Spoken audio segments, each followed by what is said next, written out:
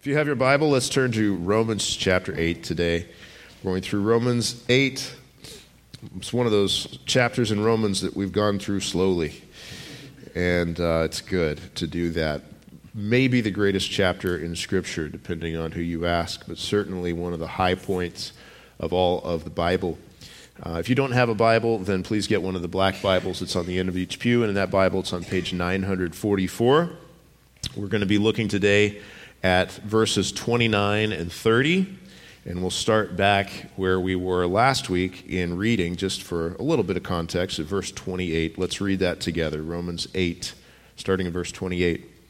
And we know that for those who love God, all things work together for good, for those who are called according to his purpose. For those whom he foreknew, he also predestined to be conformed to the image of his Son, in order that he might be the firstborn among many brothers. And those whom he predestined, he also called. And those whom he called, he also justified. And those whom he justified, he also glorified. These verses 29 and 30, where God foreknew, predestined, called, justified, glorified his saints. Sometimes this is called the golden chain of redemption. Maybe you've heard that term before. Maybe that's a new one to you. But if you ever hear that, the golden chain of redemption, that's what this is talking about. Romans 8, 29, and 30, and those five concepts there that are so linked together. Of course, William Perkins, back in the 1600s, wrote this massive book called The Golden Chain.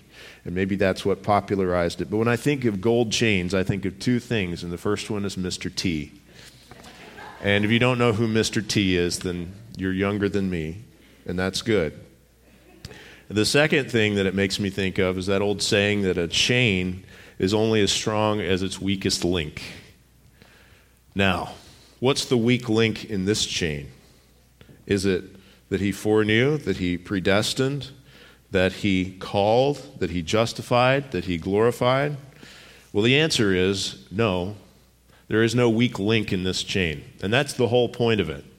This is talking about a chain that's not like anything that we've ever seen in human strength before. This is talking about a chain that's made up of God's unbreakable sovereign grace. It's rooted in the very character of God. It cannot be broken. That's to say that God saves those that he saves. He doesn't partway save them and then lose them. He doesn't sort of foreknow them, sort of predestine them, and then by the end they're not glorified. This is rooted in the very character of God, that he's sovereign, that he shows grace in a way that we can depend on. Not because we depend on something in ourselves, but because we depend completely on him. That he is good. He is all sovereign. He is infinite, eternal, and unchangeable. And we rest our eternities on him. It's an unbreakable chain of sovereign grace. It's something that God has ordained. And if God ordains it, it's going to come to pass. The way that Jesus put it in John 10 is like this. Same kind of truth. As Jesus was teaching it during his earthly ministry, he said this: "My sheep hear my voice, and I know them, and they follow me. I give them eternal life, and they will never perish. And no one will snatch them out of my hand.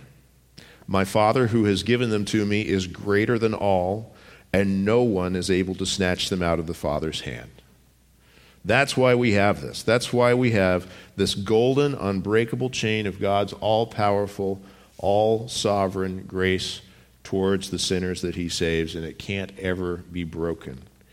And no one can snatch anyone out of the Father's hands. So let's look at these five links on the chain of God's unbreakable sovereign grace toward lowly sinners like you and me who come to Christ. First link is this. In verse 29, for those whom he foreknew. He foreknew.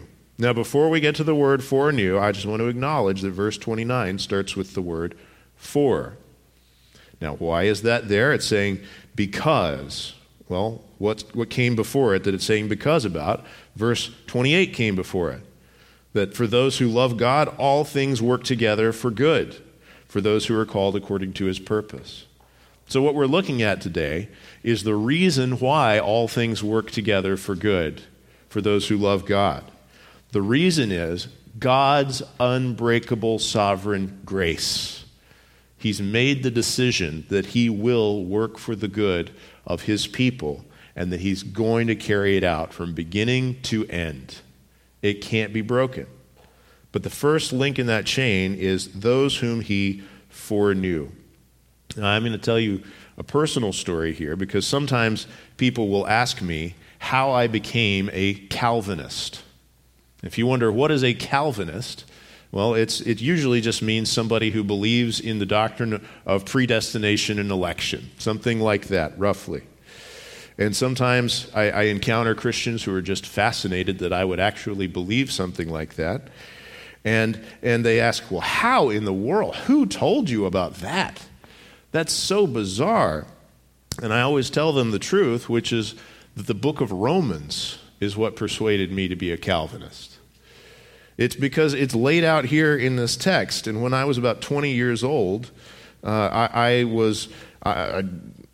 thought I knew everything. Doesn't every 20-year-old know everything? But I was having a conversation with somebody who challenged me because I was in this position that I'm sure you've heard before. Well, God knew who would believe, and God set things up around what kind of people would believe and wouldn't believe. And, there's all kinds of labels for what I was at that point. I didn't know those labels, but this person said, hey, why don't you sit down and just really carefully study Romans 8, 9, 10, and 11? And I said, I'll do that. And I didn't want to be wrong. And as I got to Romans 9 especially, I thought, this sure doesn't sound like what I thought was the way that God saves people. And especially Romans 11 too, this idea of those who are chosen by grace. But when I came to Romans 8:29, I kept hanging my hope of not being wrong on this word foreknew. I kept thinking to myself, it must mean that he foreknew who would believe. So I inserted in there for myself words that are not in the verse to try to make it make sense according to my idea that free will must be the last word on who gets saved. It must be man's free will. I would say, well, it must be those whom he foreknew would believe. Now, over the course of a few months, God used the rest of the book of Romans to change my mind about that because you just can't make that fit with especially chapter 9. You also can't make it fit with Ephesians 1 or John 6 or the book of Revelation or the whole Old Testament or pretty much anything else in the Bible. But I was trying to make it work. It wouldn't work. Let me tell you the problem with adding the words would believe after the word foreknew in Romans 8:29. In fact, let me tell you 4 problems with it. And there's probably more than 4. Here's the first problem, is that if you're adding the words foreknew who would believe, you're adding words. That's the first problem. Those words are not there. What it says is not he foreknew who would believe. It says he foreknew them. He foreknew individuals. He foreknew us, his people. Those whom he foreknew. It doesn't say that he foreknew some quality about them. And if we want to say that he foreknew some sort of a quality about certain people, then you could really insert any quality there. In fact, a lot of the old patristic theologians back in church history would say that the quality that he foreknew was moral fitness, that he was looking down the tunnel of time to see who it was going to be who was morally upstanding enough for him to decide, this is a person I will save and bring to heaven. The fact is, if you're going to insert the words would believe, you could really insert would be morally fit, or would like candy corn, or would anything. You could make up any quality that you want and put it in there, but the fact is those words are not there. It doesn't say that he foreknew some quality about people. It says he foreknew those individual people. That's just what it says. The second problem with adding those words is that if you make it about foreseen faith or some foreseen quality in man, then what that's doing is it's making God not really be in control. Because if God is not the one who determines what qualities a person has, then who is the one who determines what qualities a person has? Where is all this stuff coming from? A lot of times people will say, and this was my feeling back when I was a 20-year-old Pelagian. I didn't know what that word meant, but that's what I was. I thought, well, God in eternity past knew everything so that he could look eternally down the tunnel of time and see exactly what is going to happen, see exactly what every person is going to be like, see who it is who would believe in him, and therefore he navigates all of this perfectly to arrange things according to his will. It's almost like saying that God's really, really good at playing Super Mario Brothers, right? So that he knows exactly what's coming on every level. He knows just where he has to jump to smash every turtle and go down the right pipes and all these things and save the princess in the end. God's just awesome at it. But then you got the problem, who made the game? Who invented the levels? Who set all of this up? If God is simply looking to see these foreknown things that he has no control over, who does have control over them? Some sort of force. We don't know what that would be, but it makes it a mystery to know what is that force that's bigger than God, that's setting up the course of history and the qualities of human beings that God would then have to navigate for himself. What it does is it makes God less than God. A third problem with adding those words, would believe, there, is that he has already said in the book of Romans that nobody would believe. But listen to this. This is back from Romans 3, verses 9 through 12. He says, all, both Jews and Greeks, are under the power of sin. As it is written, no one is righteous, no, not one. No one understands, no one seeks for God. All have turned aside. Together they have become worthless. No one does good, not even one. So you know what the book of Romans actually says? If you were trying to set up that hypothetical scenario where God is looking ahead to foreknow who would believe, it says right here, there is no such person. That we are totally depraved. That our sin has so affected us that even hearing the gospel in our own sin nature, absolutely none of us would by our free will come to God and turn ourselves over in repentance and in faith. None of us would seek God. Not me, not you, none of us. Not Jews, not Greeks, not barbarians, not kids who grew up in church, not kids who grew up in atheist homes. Nobody would seek God in their hearts in faith if it weren't for a miracle of God that's about to come a little bit further on, those whom he called. So there is no such thing as a person that God would foresee as a believer, because no person is like that. That's what the Bible says. That's what this book of the Bible says. And a fourth problem with inserting the words would believe is that the Bible uses the word foreknow in a different way than that when it's talking about God's foreknowledge.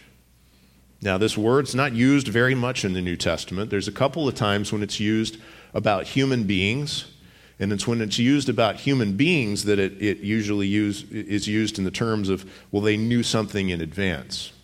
But every single time in the New Testament where God is the subject of the foreknowing, where he's the one who foreknows, it means something different than that. It means either that he has foreordained what is going to come to pass, or that he entered into a knowing, loving relationship with someone beforehand. So I'll just read you the instances of it. In Acts 2:23, it says, this Jesus delivered up according to the definite plan and foreknowledge of God. That's not talking about, well, God just kind of saw what might happen if he sent his son and said, oh no, I'll figure out how to work this. No, it's talking about his plan. The definite plan and foreknowledge of God, that is his decreed will, that he has decided how this was going to happen. And then you have these instances where it means pretty clearly having a love relationship with someone beforehand. Two instances of that. Romans 11:2 It says, God has not rejected his people. He's talking about Israel, ethnic Israel. He says, God has not rejected his people whom he foreknew. What does that mean? Well, that means that he already had a love relationship with them. He knew them beforehand in this intimate knowledge. And then there's 1 Peter 1:20. He, Jesus, was foreknown before the foundation of the world, but was made manifest in the last times for your sake. Now, if Jesus was foreknown before the foundation of the world, is that about that God the Father knew that Jesus the Son was the kind of person who would believe? No, it's talking about that there was a love relationship that was established in advance. And that's what it's talking about here. It's talking about knowing in this way of setting his love upon us. This is God's electing, choosing love that he, in the sovereignty of his will, has decided to give to us. When this talks about God foreknowing certain people, it doesn't mean that he looked to see certain qualities in them and then decide based on those qualities that he would save them. It means that he sovereignly, before the foundation of the world, chose who it is that he was going to save, who it is that he would know and love in this intimate way. He didn't foreknow something about us, he foreknew us, believers. He foreknew us. It means the same thing that's spoken of in Revelation chapter 13 and also Revelation chapter 17. That the people that God saves are those whose names are written in the Lamb's book of life from before the foundation of the world. That's what it says. It's not because of qualities he saw in us. It's according to the counsel of his will, as it says in Ephesians 1:3. According to the counsel of his will. It's to the praise of his glorious grace, not to the praise of our propensity to exercise our free will. It's about his grace. And that's what we need to see here. Not just what it doesn't mean, but what it does mean. This means that God has set his gracious love on sinners from before the foundation of the world.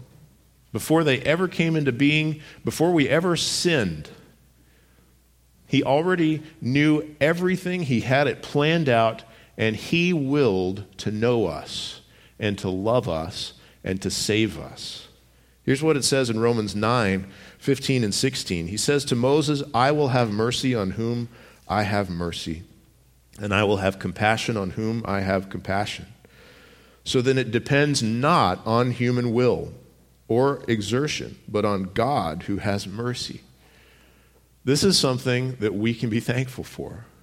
God has had mercy to me. He didn't have to have mercy to me. He wasn't under obligation because of something about my heart or my will. God took the initiative to save me. That's comforting. That is comforting. The way that it's put in Romans 11, verses 5 and 6. At the present time, there is a remnant chosen by grace. But if it is by grace, it is no longer on the basis of works. Otherwise, grace would no longer be grace. Guys, this is unconditional. This is unconditional choosing, unconditional election. God's unconditional love toward us. And when we say unconditional love, a lot of times people think of that in human terms, like, boy, he's putting me through a hard time, but I'm going to choose to love him anyway. No, guys, God's unconditional love is what David Powlison, before he went to be with the Lord, that he used to call it God's contra-conditional love. It's that God has decided to love us in spite of the fact that we were not the kind of people who would love him. We were not the kind of people who would believe. We were not the kind of people who would deserve it. And there was no such thing. God's choosing, God's electing love is unconditional. It's based not on anything where you could look and see, here is why that person deserved it. Here are the qualities that that person had. It's based on the purposes of his sovereign will. It's rooted in his character, not in our character. In his grace, not in our goodness. Here's what it says in Ephesians 1, 4 through 6. Even as he chose us in him before the foundation of the world.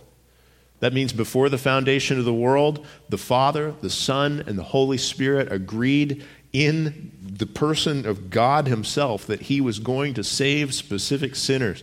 He didn't choose us in ourselves. He didn't choose us for something about us. He chose us in Christ. Meaning here's the one condition, that Jesus' blood would be shed for us. That Jesus would go to the cross with our names graven on his heart. He chose us in him before the foundation of the world, that we should be holy and blameless before him. In love, he predestined us. That's foreknowing us. In love, he predestined us for adoption through Jesus Christ, according to the purpose of his will, to the praise of his glorious grace, with which he has blessed us in the beloved. So what we can do with this is we can rejoice at God's sovereign grace. When we think about the fact that we've come to faith in Jesus, you may have fought for years and years to say to yourself, but I know that I came by my free will. That has to be the thing that was the determining factor. We can look at God and we can say, God, thank you for changing my will. Thank you for choosing me. Thank you for your free grace. Not conditional love, but free grace that you've poured out on me. Most of the time when people get upset about this idea that God chooses who to save, it's because they think that he ought to save everyone. Or because they think that God ought to save some specific person that they're thinking of, that they care about, that they are worried might not be saved. But we just have to say that that viewpoint starts out with the assumption that God is under some obligation to sinners. That God is under some obligation to save people based on the qualities found in those people. Guys, God's election is unconditional. Unconditional. And if we start to think to ourselves, well, God ought to be under obligation to choose more people, to save more people, just remember the angels. Remember the angels. A third of the angels sinned against God, fell, became demonic spirits, and there is no plan of salvation for the sinful angels. There is none. There is no such thing as an angel who sinned against God that God then redeemed by the blood of Jesus. They will all be lost, and deservedly so. And just remember, we're lower than the angels. And yet, in his sovereign grace, that he has graciously chosen to save you, believing sinner. And that he has graciously chosen that Jesus would shed his blood to save a vast multitude from every tribe and tongue and nation. And he will save them by his sovereign grace. So that's what we need to praise God for. We shouldn't hold some sort of a grudge against God at the idea that he might not save everyone. We should be in awe of the fact that he has chosen to save sinners and to save so many. It's just this incredible grace to the praise of his glory. Second link on this unbreakable chain of sovereign grace. The first one is those whom he foreknew. Or you might even say those whom he chose or elected. But the second link on this chain is that those whom he foreknew, he also predestined. He predestined. Now that's the word that most people use as the shorthand for all of this. Predestination. But he's setting it apart here a little bit from God's choice. That God foreknew, God chose, and those whom he chose, he predestined. So what this is getting at, the predestination, sometimes predestination is spoken of in terms of who it is that God chose, but here it's talking about how God will get us to the destination that he's chosen for us.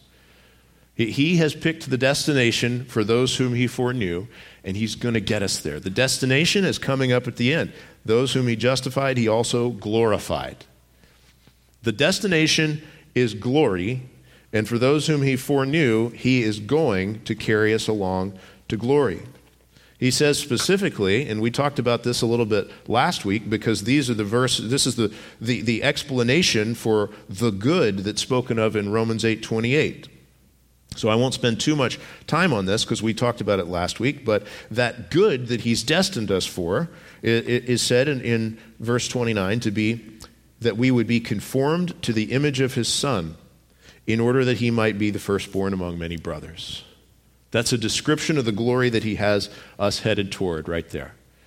That's the good that he's working for in all things for those who love him and are called according to his purpose, that we would be conformed to the image of Christ, starting right now, in this time, in this life, where he makes us more like Christ. From the time that we come to believe, from the time that our sins are forgiven, that we become Christians, God starts working on us in a process called sanctification, which means growing in holiness, making us more like Jesus, conforming us to the image of Christ. So, by the way, that's not a straight line on a graph, that's sanctification, okay? Some days you take dips, all right? But God works on us. He is in this process of conforming us to the image of Christ, but where it's coming forever and ever is that day of the redemption of our bodies, when we stand complete before Christ at the resurrection. This is what we're predestined for. This is what we're headed toward. It's our destination. And not only the things that would happen just internally to us, but what all of this is for. That he might be the firstborn among many brothers.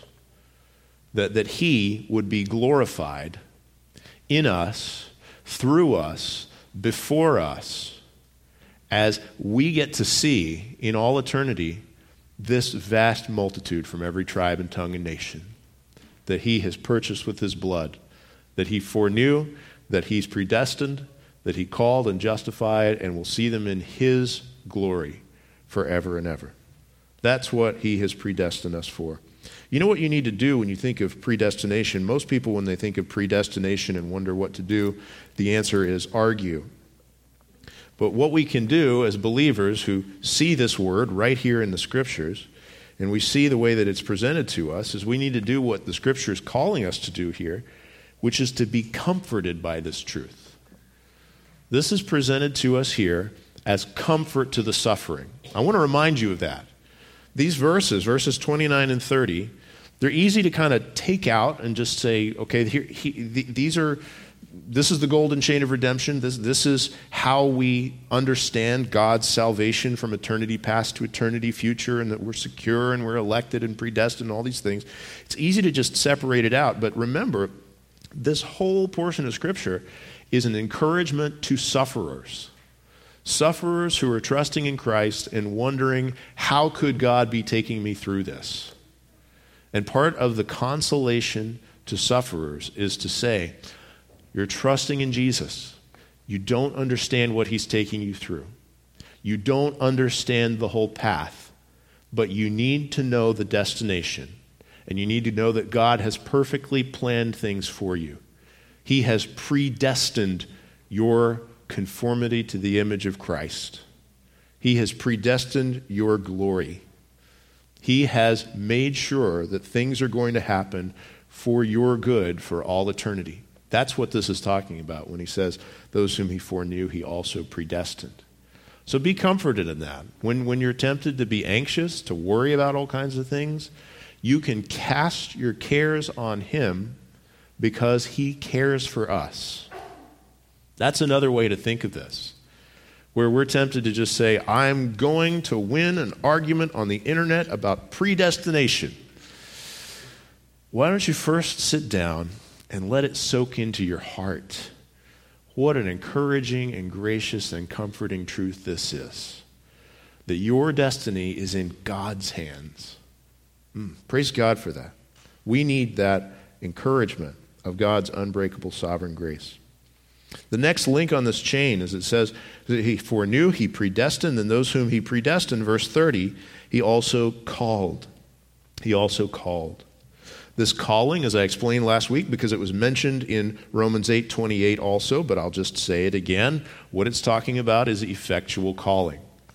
There is a kind of call where every time a sinner is called and invited to come to faith in Jesus, that is a call that we call an external call or a general call.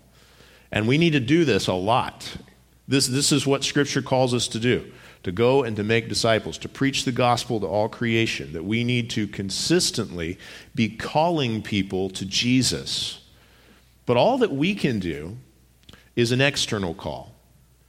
We can send the words, but what God can do is God can bring an effectual call, an internal call. The Holy Spirit can take the gospel that has come to someone's ears as just words, and he can turn it into the power of God unto salvation, as it says in Romans 1. He can apply the truth of the gospel, the blood of Christ shed for that sinner. He can take that message, make it sink deep down in someone's heart, take away their unbelief, their heart of stone, Ezekiel calls it. Give them a heart of belief, a heart of flesh, Ezekiel calls it. And call us to himself powerfully, powerfully. This is effectual calling. It's what Jesus taught in John 6:44 that we prayed from a little while ago. No one can come to me unless the Father who sent me draws him, and I will raise him up on that last day.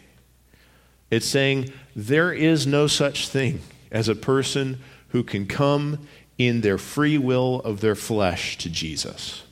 You just can't do it because you don't want to, and you never will in your flesh. But the Father is able to draw sinners. The Father is able to do a miracle. Did you know that when you came to faith in Jesus, believer, you may not know this, even though it actually happened. When you came to faith in Jesus, that was a miracle. And I don't use the word miracle lightly. I don't call the birth of every baby a miracle. I don't call the sunrise and the sunset a miracle. Those are things that just happen by the natural order that God has set up all the time. They're remarkable, they're special, but I'm talking about an actual supernatural overcoming of how things would go unless God directly intervened. This is a miracle that a sinner lost apart from Christ would have their hearts changed, would have the gift of repentance, the gift of faith, the gift to look to Jesus and believe, the gift to be drawn to Jesus. And whenever that happens, we know, it says, that when the Father who sent me draws him, I will raise him up on the last day. It's not going to fail. You know, if it were up to man's will, well, let me put it this way. I'll just say what John MacArthur said. If we could lose our salvation, we would. If it were my will that got me into God's kingdom, my will could just as easily take me out of God's kingdom. But this was a miraculous call of God. This was the drawing of the Father by the Holy Spirit. Or another way that it's put, 1 Thessalonians 1, 4, and 5, we talked about this together on Thanksgiving Eve. It says, we know, brothers, loved by God, that he has chosen you. And how did Paul have that confidence that these were God's elect people, that they were chosen by God? He says, because our gospel came to you not only in word, but also in power and in the Holy Spirit and with full conviction. He's saying, I'm confident that God foreknew you and predestined you because I saw the evidence that he had called you, that he had brought the gospel to you not in this sort of a wish-washy way where you're like, yeah, let's try Jesus, but no, in the Holy Spirit and in power and with full conviction, to trust in Christ alone. This is not Jesus knocking on the door of your heart and trying so hard to get you to let him in while he's just out there powerless.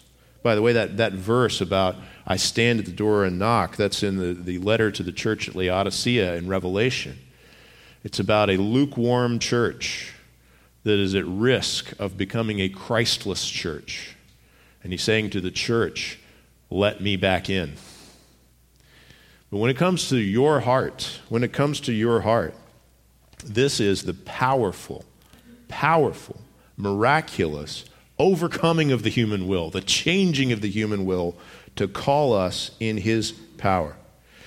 Here's what happened after Paul preached the gospel in Antioch and Pisidia in Acts 13:48. It says, when the Gentiles heard this, they began rejoicing and glorifying the word of the Lord, and as many as were appointed to eternal life believed.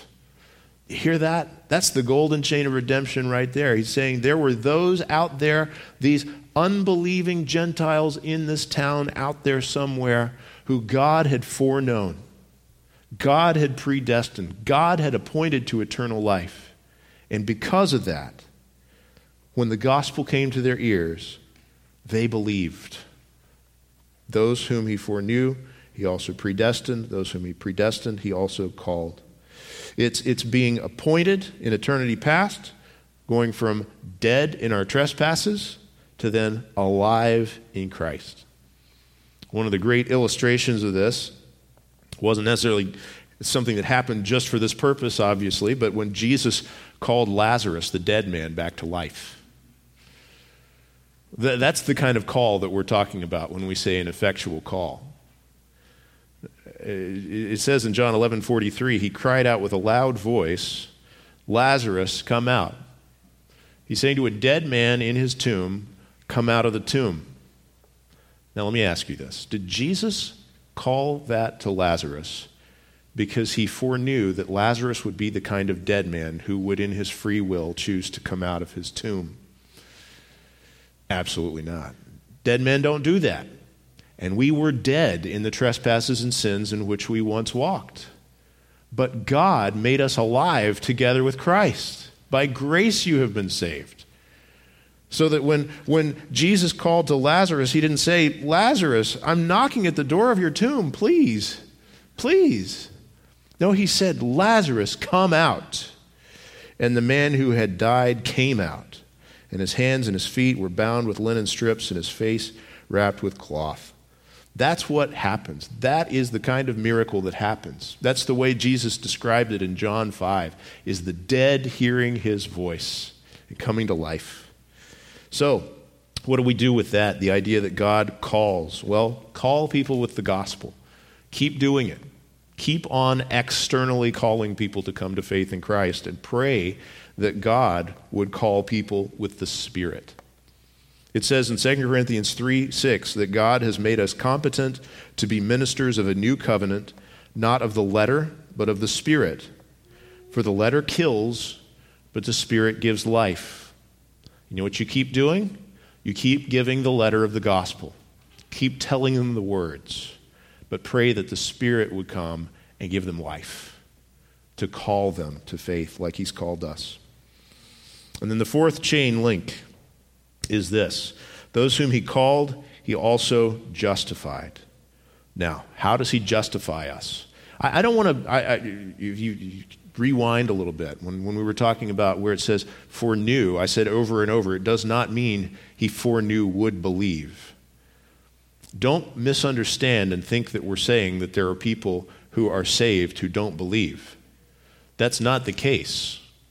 We can't erase the first 4 chapters of Romans that are all about this fact that we are justified by faith alone.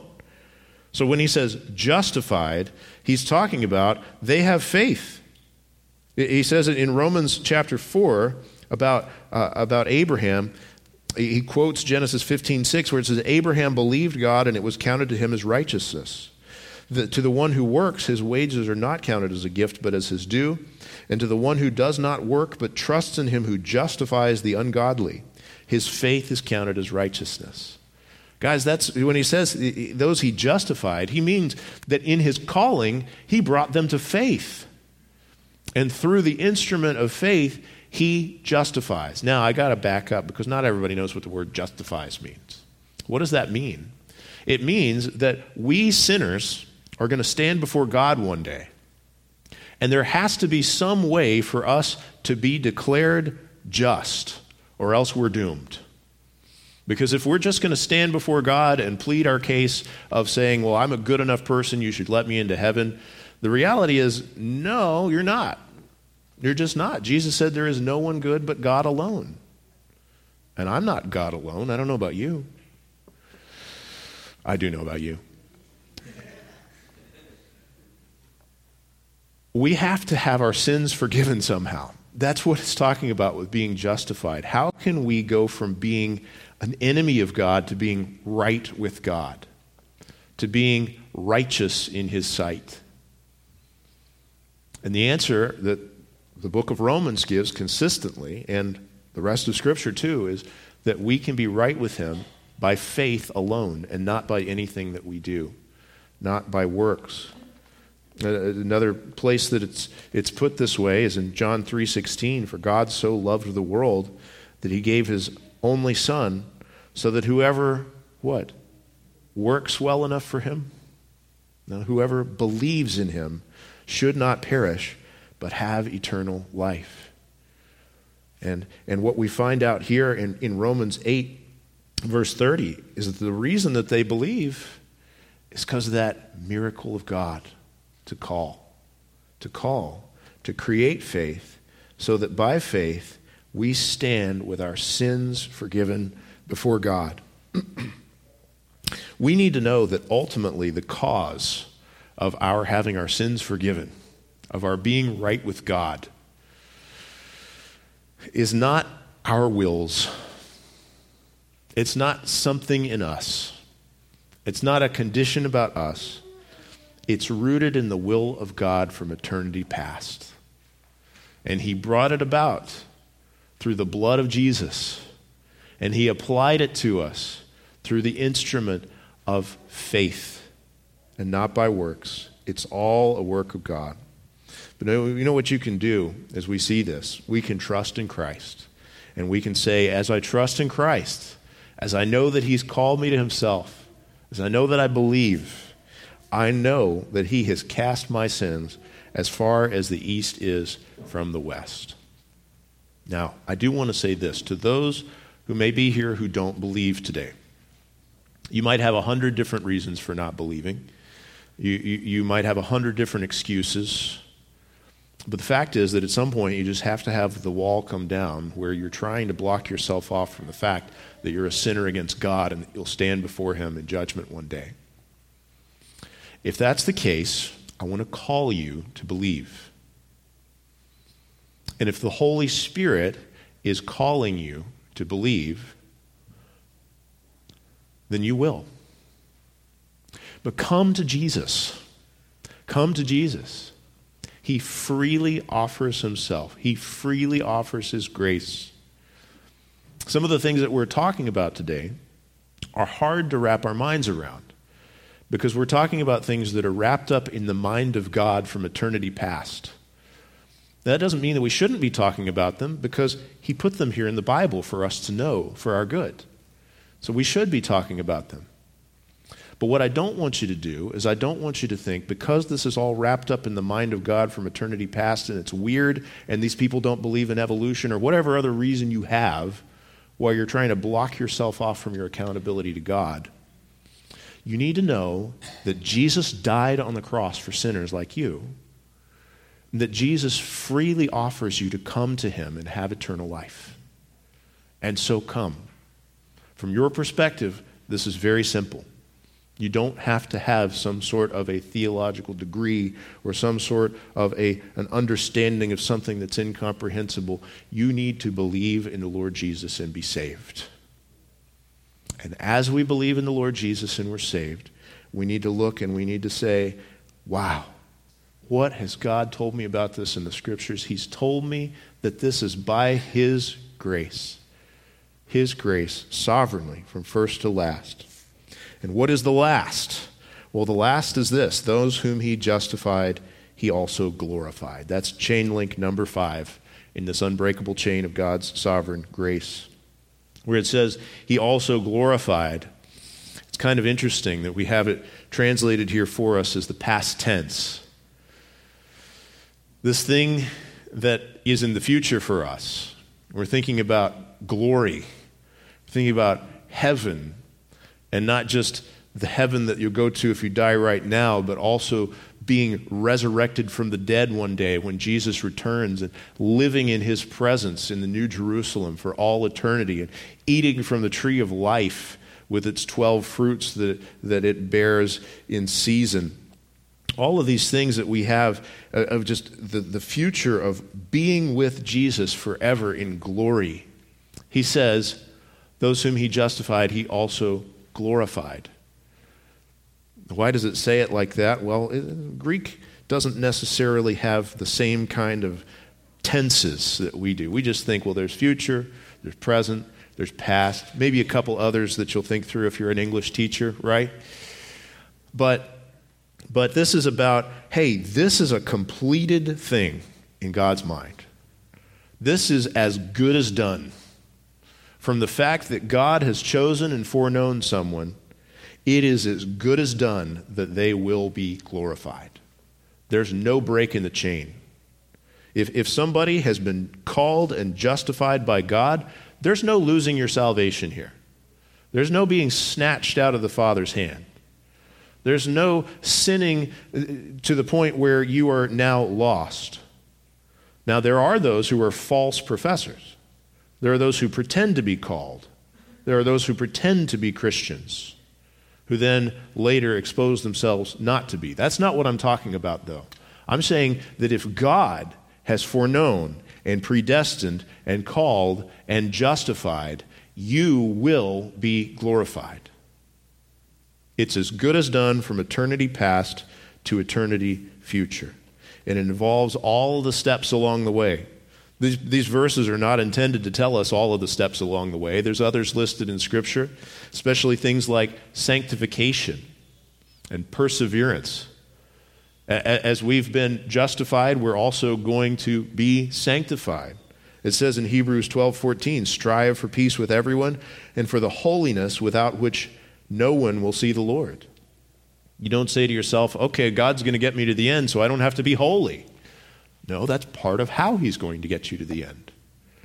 You don't say, well, God's going to get me to the end, and so therefore I don't have to do anything. No, Revelation 2:7 says, to the one who conquers, I will grant to eat of the tree of life, which is in the paradise of God.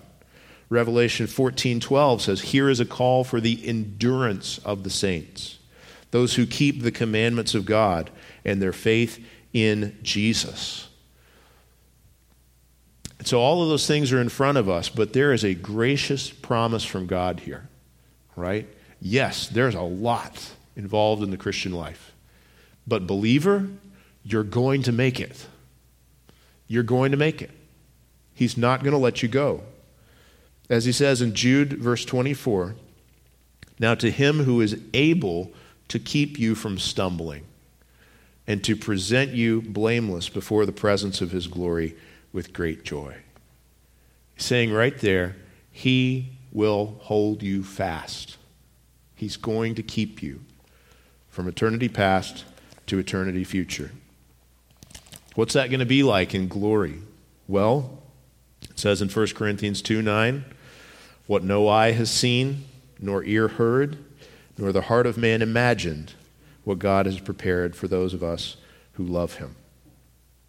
That's something to set your heart on, to know God's going to get me there. And so whatever are the steps in between, I can trust in God's sovereign grace, and I can rejoice in what he's doing. All of this is a golden chain. It's an unbreakable chain of God's sovereign grace, and it comes together like this, John 6:37, all that the Father gives me will come to me, and whoever comes to me, I will never cast out. Let's pray. God, thank you that you are the one who is sovereign in our salvation. Lord, we experience so much. And those of us who've come to faith in Christ, we experienced the changing of our wills. We experienced that conversion that you brought about in our hearts. It's miraculous. God, I pray that you might do that miracle for more and more people, even right now, to show them Christ and their sin and their need for salvation and the free offer of the gospel. And I pray that it would come to them, not just in letter, but in spirit and in power. Lord, I pray that you would give us as believers just a full trust in Jesus that would manifest itself in casting our cares on you, knowing that you care for us, that you have the end plan from the beginning. And Father, I pray that you and you alone would be the one who is glorified and praised as we are humbled by the fact that we are saved not because of some quality in us, but in spite of the qualities in us. Lord, thank you for being so gracious toward us as sinners. Lord, keep us in your hand. And it's in Jesus' name we pray. Amen.